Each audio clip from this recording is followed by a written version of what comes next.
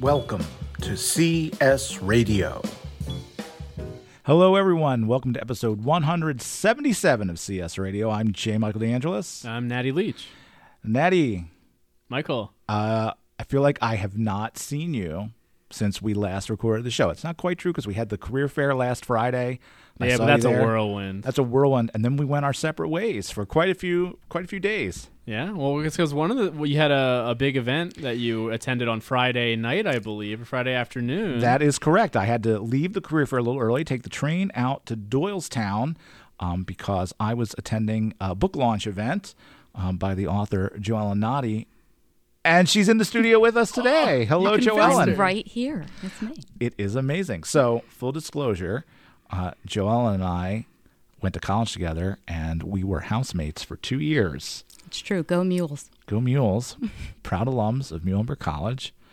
Wait, are they the Muhlenberg Mules? They are. Yeah. I don't know why I didn't know that. I feel like they didn't think too hard on that. They were just like, what sounds like Muhlenberg? Yeah, let it go. When I was a senior in high school, my American government teacher was very invested in where everyone was, going to college, and so he wanted you to tell him, when you made your decision. So I'd say, I'm going to Muhlenberg, and he went, "Are they the Mules?" And I went, "Oh, I don't know. I didn't really look into that. Not being a huge sports fan, I'll let you know." I came back the next time, like, "Yeah, it turns out they are the Mules," and he went, "Yeah, But yeah, Marty the Mule. Yeah, and I don't know that if Marty had a name when we were there, I was unaware of it. So I don't know if it's a new iteration. The only sports game I ever went to was when one of our friends was singing the national anthem. And we left as soon as he he was done. he finished singing. We kept calling it Brian's show. We were annoying all the football fans. Yeah, we were not. Muhlenberg sports when we were there was perhaps not. It was not its biggest selling point. Also, we were theater kids. That's also true. Yeah. But, I didn't even have a football team at NYU, unfortunately. So. Oh, yeah. I guess I never really thought about that. Yeah. Yeah, where could you play football in the city? The Meadowlands. Yeah, exactly. Going over to Jersey. Right by Very the close Clifton to my Commons house. 16, Yeah. where Joel and I both worked in the Clifton Commons Shopping Center. It's true. Barnes & Noble was my first job right And out I of was- college. And I was at the Clifton Commons 16 movie theater. The movie theater. Yeah. So Joan's our lives have been intertwined for some time, so it feels very fitting that she's on the show today. But just from that little glimpse, you can also hear that, like me, Joan's had a very winding career path and has arrived at being an author. This is your second book that's coming out. Before we hear a little bit about your story, why don't you tell us a little bit about the book that's coming out? Okay, my book is called In It Together, Navigating Depression with Partners, Family, and Friends. And it's really designed to help people show up for the people they love and to help people who need those people to show up to receive support. Because I feel like where we go wrong a lot is people want to support others and people need support, but we don't know how to do it, and then we end up annoying each other. Yeah, I think it's a really great book. I think it's a great toolkit, really, for people who want to help their friends and family and loved ones, and a great toolkit for those who are in need of help and don't know how to sort of ask for it. My favorite part is the last chapter is really just, I called it the cheat sheet because it's just there so you can flip right to that. You've bought the book and you haven't had time to read the whole thing yet. You can open to chapter 10 and do some of the bits in there and be on your way. Is it that chapter? I also saw the selected media recommendations I yeah. really liked. Yeah. And what's wild about that is I've seen so many other things that I would now recommend since then, but it was a very good snapshot of what I had seen by 2021. And so these are all things recommended viewing and listening? Yeah, because there's so much bad mental health portrayal in the media. And so this was, it was primarily television shows that I felt like nailed it. Is Nailed It one of them? Nailed It is not one of them, but a lot of Netflix animation is on there. Big Mouth and BoJack Horseman I know are on the list. And it's not even just depression, but it's Crazy Ex-Girlfriend is on the list. Great it's just show. Yeah. And there are shows that like not just had mental illness like as a subject matter, but actually explored it and didn't do that thing where somebody was, mentally ill for one episode and then they got help at the end and we never talked about it again. Yeah. It became like a part of their journey, and I like that. That's why my pitch to you is to give Steven Universe another chance. I know. We talked about this recently. I struggle with animation that is actually made for children. I don't know why. People keep telling me I'd love Adventure Time, and I can't get into it. It's by the same one of the same people is the overlap between those two shows. Yeah, if you make animation that's aimed at adults, I will watch all of it repeatedly, but I get tripped up when it's aimed at children. Natty says it's worth the ride. It really tackles the issues that you were just talking about, I think, in a important and real way that I didn't expect for a show that whose audience is really for kids. I feel like the topics that they cover, I was just so impressed with. At some point, I didn't even notice, but I watched an episode. I was like, wait, did they just tackle this thing? Like, how did they do that in such like a real way in a 10-minute episode? In those short episodes, they cover those topics so powerfully. So, as we were saying at the start of the show, you and I were both theater majors. It's true. So, take us on this journey of theater kid to best-selling author. Okay, so the first thing you need to know is I got out of college and we did summer stock that summer. Mm-hmm. And then I moved home to New Jersey and I started my first grown-up real-world theater job on September 6th, 2001. So right there, the world kind of exploded right after I got there. And I was living in New York and I was working for free constantly because it hadn't occurred to any of us to fight back on that yet. Yep. And I just got super burned out. And my most successful show ran in a festival, and I had offers to take it other places and all this great stuff. And then I got threatened with a lawsuit. And I was like, okay, this urge I've been having to leave theater is right. And so I got out and taught yoga for a couple of years because that's what basic girls did in the mid-2000s. And eventually, about 10 years ago, I had like a career crisis. And I kind of felt like I wanted to write. And for no apparent reason, I thought I wanted to write historical fiction. And I think that held me back for a little bit because I couldn't kind of find what I was doing. And one day I was out to dinner with a friend of ours from college. And she was talking about this guy she was dating and the problems she was having and her relationships and all this stuff. And I said to her, Jenny, I would love to talk about this stuff all the time, but I can't because I have to go figure out what I want to do for a living. And the next morning, in the middle of teaching a client, I went, oh, that's what I want to do for a living. And I was coming out of a divorce, and I thought there's so much I want to learn and know. And if I don't know it, other people don't know it too. So I'm going to start a blog. And that is where my blog, The Redhead Bedhead, started.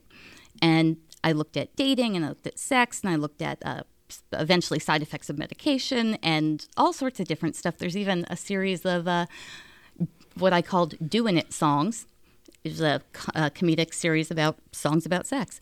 And I kind of looked around to see what it was I wanted to talk about. And I landed at a couple of topics. And then the unexpected happened, which was depression, which had swallowed a big chunk of my 20s, came back. And I didn't think that was allowed. I was like, no, I have this cool career now. Depression's not a thing. And when it came back, I wrote about it. And that was when I found out that people who weren't my mom were reading, because I got all of these messages about people and how depression had affected their relationships and their sex lives. And that really kind of turned the corner on what my career was going to be. And now I talk about depression a lot. Yeah, I mean, for a long time, it was a hidden thing that people just didn't talk about. It didn't come up in conversation. It was, I don't know, taboo in ways, for sure. And so I can see how that could resonate with people hearing someone else's experience with that. And what I always said about that first piece, when I got all the messages, I didn't get, like, people didn't tweet at me, people didn't comment on public posts, people DM'd me, people emailed me. It was all very, like, I want to say this, but not in front of anybody, because people just weren't comfortable. So you're writing a blog, you become a little bit of an internet personality. It's true. How did your first book come about? I know that's an interesting story as well. So did you have, I guess my first question is, so you're on this career path, you're blogging, you're building a social media presence, you're appearing at conferences. Was a book in your mind? Were you still thinking, oh, I'd like to really become a writer and write a book? So somebody had said to me, when I first, started my blog, well, eventually this will all be a book, right? And I was like, I don't know about that. And so while I was on that trying to figure out what was going to be what, I had like a career advising session with a woman named Tristan Taramino, who's very big in that industry. And she said to me, I think this depression thing is, you should run with that. And I was not sure, because if you've been listening to this story, you know that I am not a doctor or a therapist. I am a sex writer with a theater degree. But then I, constantly looking for advice, turned to another career advising session with another educator, and they said, what if you did a survey? What if you got information? What if you asked people to talk about their experiences? So it's not just you talking about your experience, you've got like numbers to give people. And that kind of started to grow in my head. I thought, okay, if I do that, that could be really cool. And then I realized I didn't know how to do that, like, ethically. Like, if you're researching in academia, there's like structure in place. We have the IRRB. Yeah. And I didn't want to do things wrong. I didn't want to do anything that would be damaging to people. So I reached out to a psychotherapist named Stephen Biggs, who I knew from conferences and stuff, and said, I know you don't know me, but will you help me write this book? And he said, hell yeah. And he jumped on and supervised all of my research that led to my first book. And a great example of how you can use your network and reach out to people in some ways, like a cold call of just kind of saying, like, we have this shared interest. Can we work together on this? I always joke that I didn't have the credentials, so I borrowed his for a little bit. Talk about, since we here in career services, it's it's infrequent, but it happens every year that a small number of students come in and say, I'd like to be a writer. How do I get published? How do I get an agent? How do I this, that, and the other thing? And those things are less tangible than if you want to go into banking or consulting or technology, where there's sort of a recruiting path. So what advice do you have to our student listeners, or our audience in general, about, I really want to become a writer? What are the options open to me? What are the different paths I could pursue? What's your thoughts? So, like, the bad news is that there's not like that structure, right? But the good news is that means there's all different ways you can approach this, especially now. So many people self-publish now. Some people, we have a friend who published with what's called a hybrid publisher, which basically he went to them and he sort of self-published, but had all the support you would get from an actual publisher. But you also still have your traditional publishers. And in addition to the big ones we all know, there's small presses that focus on topics. So it's a good idea, if you know what it is you want to be talking about, to kind of look around and see who publishes the books you like and the books that talk about the things that speak to you. When it comes to things like getting an agent, I will tell you, when you say, I'm writing a book about sex and depression, people say, that's so great and so important and not right for me at this time. So I moved ahead without an agent, and frankly, it's worked out fine for me so far.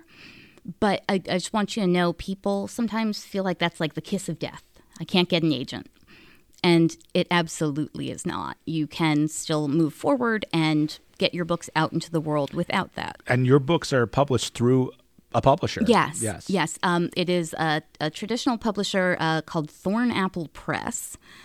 And they started out writing books about non-monogamy, and then they started kind of expanding, and now they have books covering everything from like race issues to they wrote the first guidebook to pegging. Yeah, I have the blurb on the back cover of that book.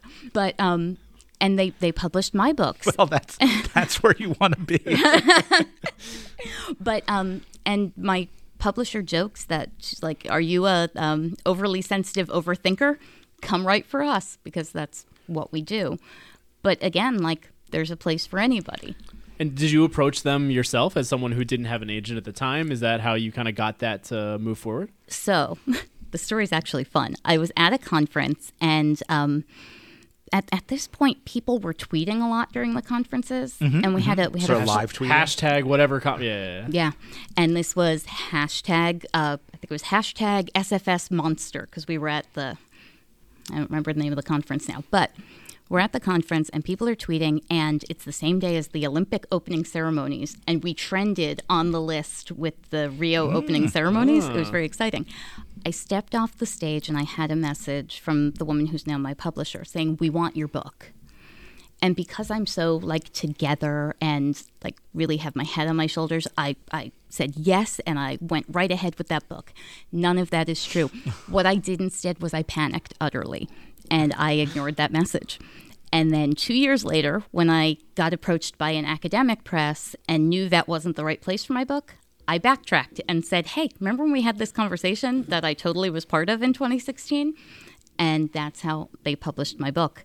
So it's, again, it's a great example of how you can royally screw things up and it'll still you be can still okay. recover it if you're still humble and show why you're interested in them and make that connection again. You can still have that door open. I mean, I talk to students all the time who feel like the doors are closing around them as they're It's making the number decisions. one thing we hear. Yeah. But there's so much more flexibility than that in so many ways. And sometimes it could be as simple as just reconnecting with someone who you spoke to before. Does that influence the title of the book, the conference that you're at about with Monster? No, Monster was always the title I was using. I was terrified they were going to make me change it, but my sessions were always called The Monster Under the Bed. So the first one was something like The Monster Under the Bed starting the conversation about sex and depression. And the next year it was like Monster Under the Bed facing, it just grew from that. Yeah, but The Monster Under the Bed was a title I had before I had a book, which I thought was funny. That's great. Yeah. And showcases how you can kind of continue on from something that started elsewhere. It didn't start in the realm of a book, but it kind of grew into that. And I was terrified they were going to make me change that title, and they didn't. They loved it. But the next book, I had a similarly novella-length title all set to go, and they did change that, and it came out so much better. So I feel like that's another thing when I work with young writers. They're like, they edited my thing, they changed my thing, that means they hate it, it means whatever.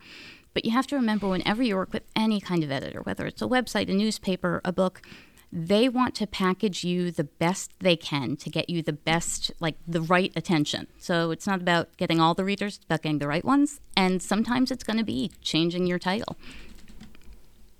I want to backtrack just a little bit to something you said. Can you talk a little bit about academic publishers, why that wasn't right for you? So the exact sentence I said was they're going to print a weirdly shaped book with a cover of that's like a circle and a square, and they're going to charge people $38 for it. And that I didn't like that idea. And I felt like it wasn't going in the right direction to make the book accessible to as many people as possible. That publisher went on to publish a lot of great stuff from people in my industry who were writing about relationships and ADHD, but it just did not feel like the right thing for my book. My work in general is very conversational. I don't know. I don't think my book would have fit well into academia. Okay. Yeah. Although if you're a professor and you're listening, feel free to teach my books in your classes. Well, I think it's always useful to have different perspectives. Like if everything were from the academic lens, there would be a huge part of the population that wouldn't resonate with. People don't always like reading the academic side, so adding a real human element. Even in a classroom, right? If everything's just from a textbook, you're missing, then you've got a very narrow view of things. Absolutely. So my first book came out in March of 2020, so we all remember what that was. A month before that, I went to a friend's reading, and life was like normal, and we were eating together afterwards, and she said, "So what are you going to write now?" And I told her definitively what my next book absolutely 100% was going to be, and it is nothing like the book I ended up writing. Interesting. Yeah, it was going to be a book where I interviewed people whose careers were disrupted by sexual harassment. Totally different than what I ended up writing. Totally different. Yeah. But that's still an interesting book. Yeah. Yeah. So I have another question. So when you were thinking of yourself as a theater kid? We talk about transferable skills all the time on the podcast. So I'm curious that as you transitioned through what you were talking about earlier today, what kind of stays true to you as that theater background that still helps you in the way you present your writing or you present yourself in your work? This is a great question because it's something I didn't figure out until I was almost 20 years out of school. And I think part of it was depression and how my brain works, but I felt really stuck when I was living in New York because I thought, well, I can't apply for that job. I was a theater major. I don't have the qualifications, whatever. And I've kind of gone on to realize that I actually have this whole skill set that came out of working in theater that, I'm really good at presenting. I'm good at getting up and talking to people.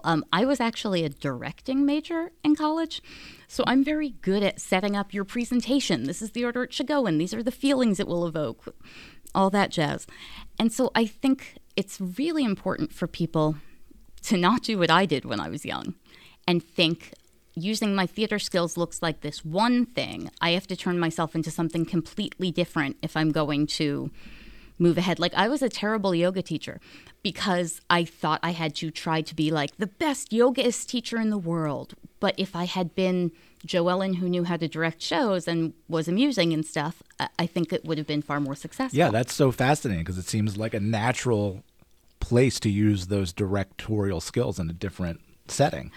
It really was, and I really kind of blew it. The one thing I did bring over, I always joke that I was I was one of those theater kids who got to college and realized they weren't actually talented because, I did all the musicals in my very small high school and whatever. And that left me with this tendency, and it carried into my yoga teaching, and then clearly it is what I do now. I always aimed at the people who felt out of place, the people who felt like they weren't good at what we were doing, the people who were struggling, the people who were new. I always feel like the people who already feel like solid and cool at whatever's going on, they don't need me. It's going fine for them. So I want to talk to like the person who's in the corner feeling left out and scared and whatever. And I think that skill set comes from having been that kid who was like, okay, I'm not going to be in any of these shows. I guess I'll be a stage manager so I can still work on them. I'm sure part of it, too, is that you have a strength of empathy or connecting with others in that way and identifying what people need and what is needed in that situation. Michael and I were talking about a few weeks ago the idea of strengths in Clifton Strengths, and it kind of speaks to how you're just describing that, the idea of finding ways in which you can capitalize on the things you're strong at as opposed to trying to jam in something that you don't have a particular tendency for, but just try to make it work, but instead reframing it and thinking about how can I make this work for me the way that I know how to do it best.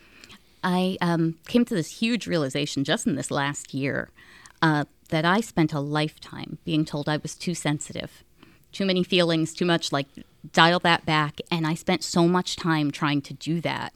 And I started turning into this person I really didn't like, this really cynical, really mean person who was never happy. And during a random conversation where somebody talked about how they shouldn't have to care about other people's feelings or something, it clicked for me.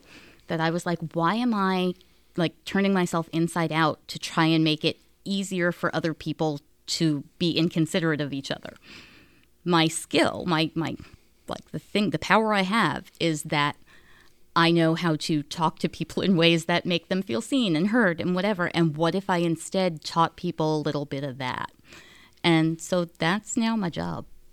Yeah, that's how you connect with people. That's how you build those relationships. I mean, there's so many ways in which being sensitive helps you build those bridges between the others, whoever it might be in your life, your friends, your partners, your coworkers, that it can be so useful compared to just feeling like you need to turn that off or feeling like it's a weakness, but instead really showcasing the strength and the positive element of that, I think is really, really important and speaks also to a lot of the things that we talk about in how to reframe who you are in such a positive light that if you're talking to an employer, you're thinking about your next job or your next career move, think about those things that maybe you perceive as a weakness or you've heard are a weakness, but translating that as a positive, what comes out of that that's strong for you, and how can you capitalize that on whatever your next move is career-wise?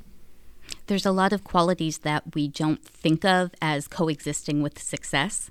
right? Like introversion, not like going out with the whole office, whatever. And it's taken me far too long, so I want you all now, while you're younger, to learn this, that success doesn't look like one thing. Just because the loudest version of success looks a certain way, that doesn't mean that your qualities that make you very different than that preclude success for you. That's amazing advice. The other thing I wanted to go back and point out is, as someone who's gone from different career to different career to different career, you mentioned that yoga was not the best fit for you ultimately, but you learned something, right? You learned something about yourself and about the way you work and the way you need to be. So it was not necessarily a wasted time. No, I actually, and it sounds very Pollyanna, but I don't think any of it was wasted. I think all of it, it's so cliched, all of it brought me to who I am now. And the time teaching yoga and fitness classes and all that stuff taught me who I wanted to show up in the world for. And it was the people who were scared and felt like they weren't doing good and whatever. And that hugely informed my career, because my blog was not, I'm cool and sexy, listen to all my cool, sexy adventures. They were literally like, hey, is anyone else confused by this thing? Let's talk about that. And so, yeah, that doing that thing that I felt really bad at taught me what I was really good at. I think that's such an important lesson for our audience to hear. Yeah, and when I talk to students all the time, I feel like there's this ticking clock that's counting down to when they graduate, and they need to have everything together so they can embark on life. And this feeling that there's a right answer and a wrong answer. Yes. And if I have to decide between two things, one of them is right and one of them is wrong. But ultimately, they're probably both really good opportunities, and they're both going to shake out in different ways, and that's okay. And in this job all the time, our common way people phrase questions to us is, well, should I do this? Is this the right thing to do? And the answer is it could be. The other thing you were talking about, that could also be the right way to do it. It doesn't mean that there's just one right answer. I was even talking to my friend the other day who's thinking about what he's going to do next. And he's like, well, I really think that the right thing is to do this. And I was like, well, why can't the other thing be the right? Like, why is that the right? I think there's no real judgment there. Any of those could be the right path forward. Just thinking through how that fits in to either your goals or just what you're going to learn next. And maybe that what thing you learn is that I hate this. And sometimes that's just as useful as learning what you love. Well, Joe, we always wrap up when we have a guest with two question wrap up here. One, and you may already be living it. What is your dream job? So it's the job I do now, but with way more people buying my books. I'm just going to be honest about it. I had a talk with a therapist recently where she was like, but what about doing good for the world? And it took me a long time to get here, but I think I feel confident in my book's abilities to do good for the world. So now let's pay me for that. Yeah. Second question. If you could have your own podcast, what would you want it to be about? So I'm going to take this idea that you said to me about a year ago, because it's stayed with me ever since. Always with the fresh pod ideas. I'm a pod machine. You suggested a podcast called Binge Watching Benson. And and it made me think that what I would love to do is a podcast that explored like 80s. There used to be, and it doesn't really exist anymore, something called first run syndication. And this gave us wonderful / terrible shows like Small Wonder and Out of This World. And I would do a podcast where each episode examined a different show like that. Michael was beaming, by the way, of how proud he was of it. Had you forgotten about that entirely? I had. He was very proud of himself. Yeah, Binge Watching Benson has never left my brain. I want to watch. I want to listen to both. I want to listen to Binge Watching Benson, and I want to listen to your first run syndication show. Yeah. There was one. It was about what if Snow White and Prince Charming were living in the modern world. When I tell you I could sing the theme song to that show right now, I'm not kidding. And I think it was called like The Ever Afters. I think you're right. I mean, later dramatized as Once Upon a Time. Mm-hmm. But this was like a hokey, terrible syndicated sitcom. It was really bad. Yeah. Laugh Track? Oh yeah. Oh yeah. Yeah. Do any I feel like I guess like Big Bang Theory and stuff like that have laugh tracks. So if you look up any interview with Chuck Lorre, sort of the king of the last standing king of the sitcom, right? Mm-hmm. He reinvented the laugh track. So what he calls what they used to have literally a guy with a box that just played. It's true. It was essentially like a soundboard. Chortle laugh. Yes, big laugh, small laugh, right? And they would play that. Belly laugh. They would play that at every joke. And then if the audience happened to laugh too, great. But if not, didn't matter. They were pumping the sound in. Now they record all the audience laughter live and remix it.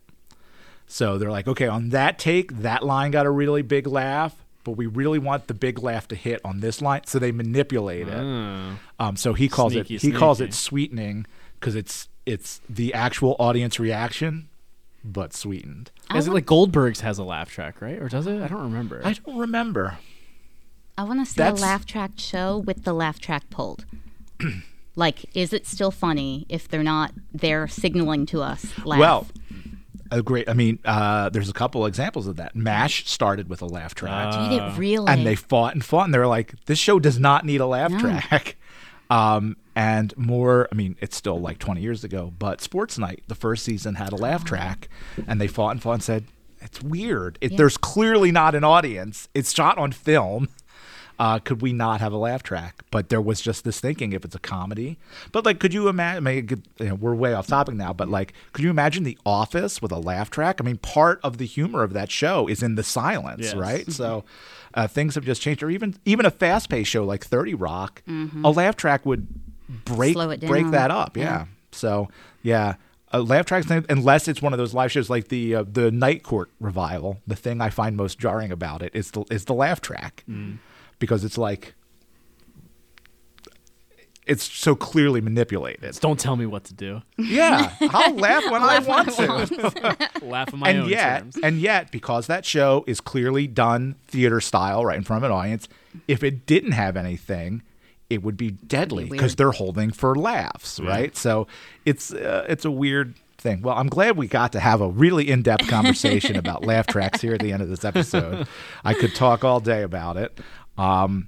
Joellen's book, In It Together, is out on Friday as you're listening to this. True. You can get it pretty much anywhere. It's being carried a lot more places than my original book was, which is very exciting. Yeah, I recommend that people go to their indie stores, or if you want to shop online, bookshop.org is great because they support independent bookstores, which are dying. So please give them your money. And if you're in the Philadelphia area, you can swing by the Doylestown Bookshop. They still have some signed copies. They have signed copies, yeah. Nice. If you really want a signed copy, you can also come to my website, redheadbedhead.com/books. And that is where I have signed copies of both my books. Amazing. Mm-hmm. Joellen, thank you so much for coming on the show today. It was a great conversation. Wish you so much success with the new book. And I hope you'll come back and talk with us when there's another one. Great. Thank you so much. All right, Natty, we've got one more career fair to get through as we're recording this. The design fair is tomorrow. Last in person. And then one more, and then the virtual design fair will be next week. And then that's it. The semester's over as far as career fairs go. There's more. There's the Ivy Plus Just in Time fair. There's the... I was thinking of just ones that we had to work. Yeah. But yes, there is the Ivy. There's the Ivy Plus Just in Time Fair that's open to everybody, and then there is the Graduate Career Consortium Fair for graduate students. That is also virtual this year. So there are still job fair opportunities all the way through April. But as far as career services hosted in-person fairs, by the time you hear this, they will be in the rearview mirror. But there are still plenty of things happening this semester. Natty and I have some programming this week that we're going to be doing. Yep. And, of course, we'll be recording the podcast all the way up until finals. So there's still a lot to come, and we'll see you next time on CS Radio. This podcast is presented by University of Pennsylvania Career Services, a division of University Life. It was created by Milan Kirshner and J. Michael DeAngelis. It was produced and hosted by J. Michael DeAngelis and Natty Leach, and mixed and edited by Sam Pasco. If you enjoyed this episode, please rate and review us on Apple Podcasts, Podchaser, or wherever you're listening. See you next time on CS Radio.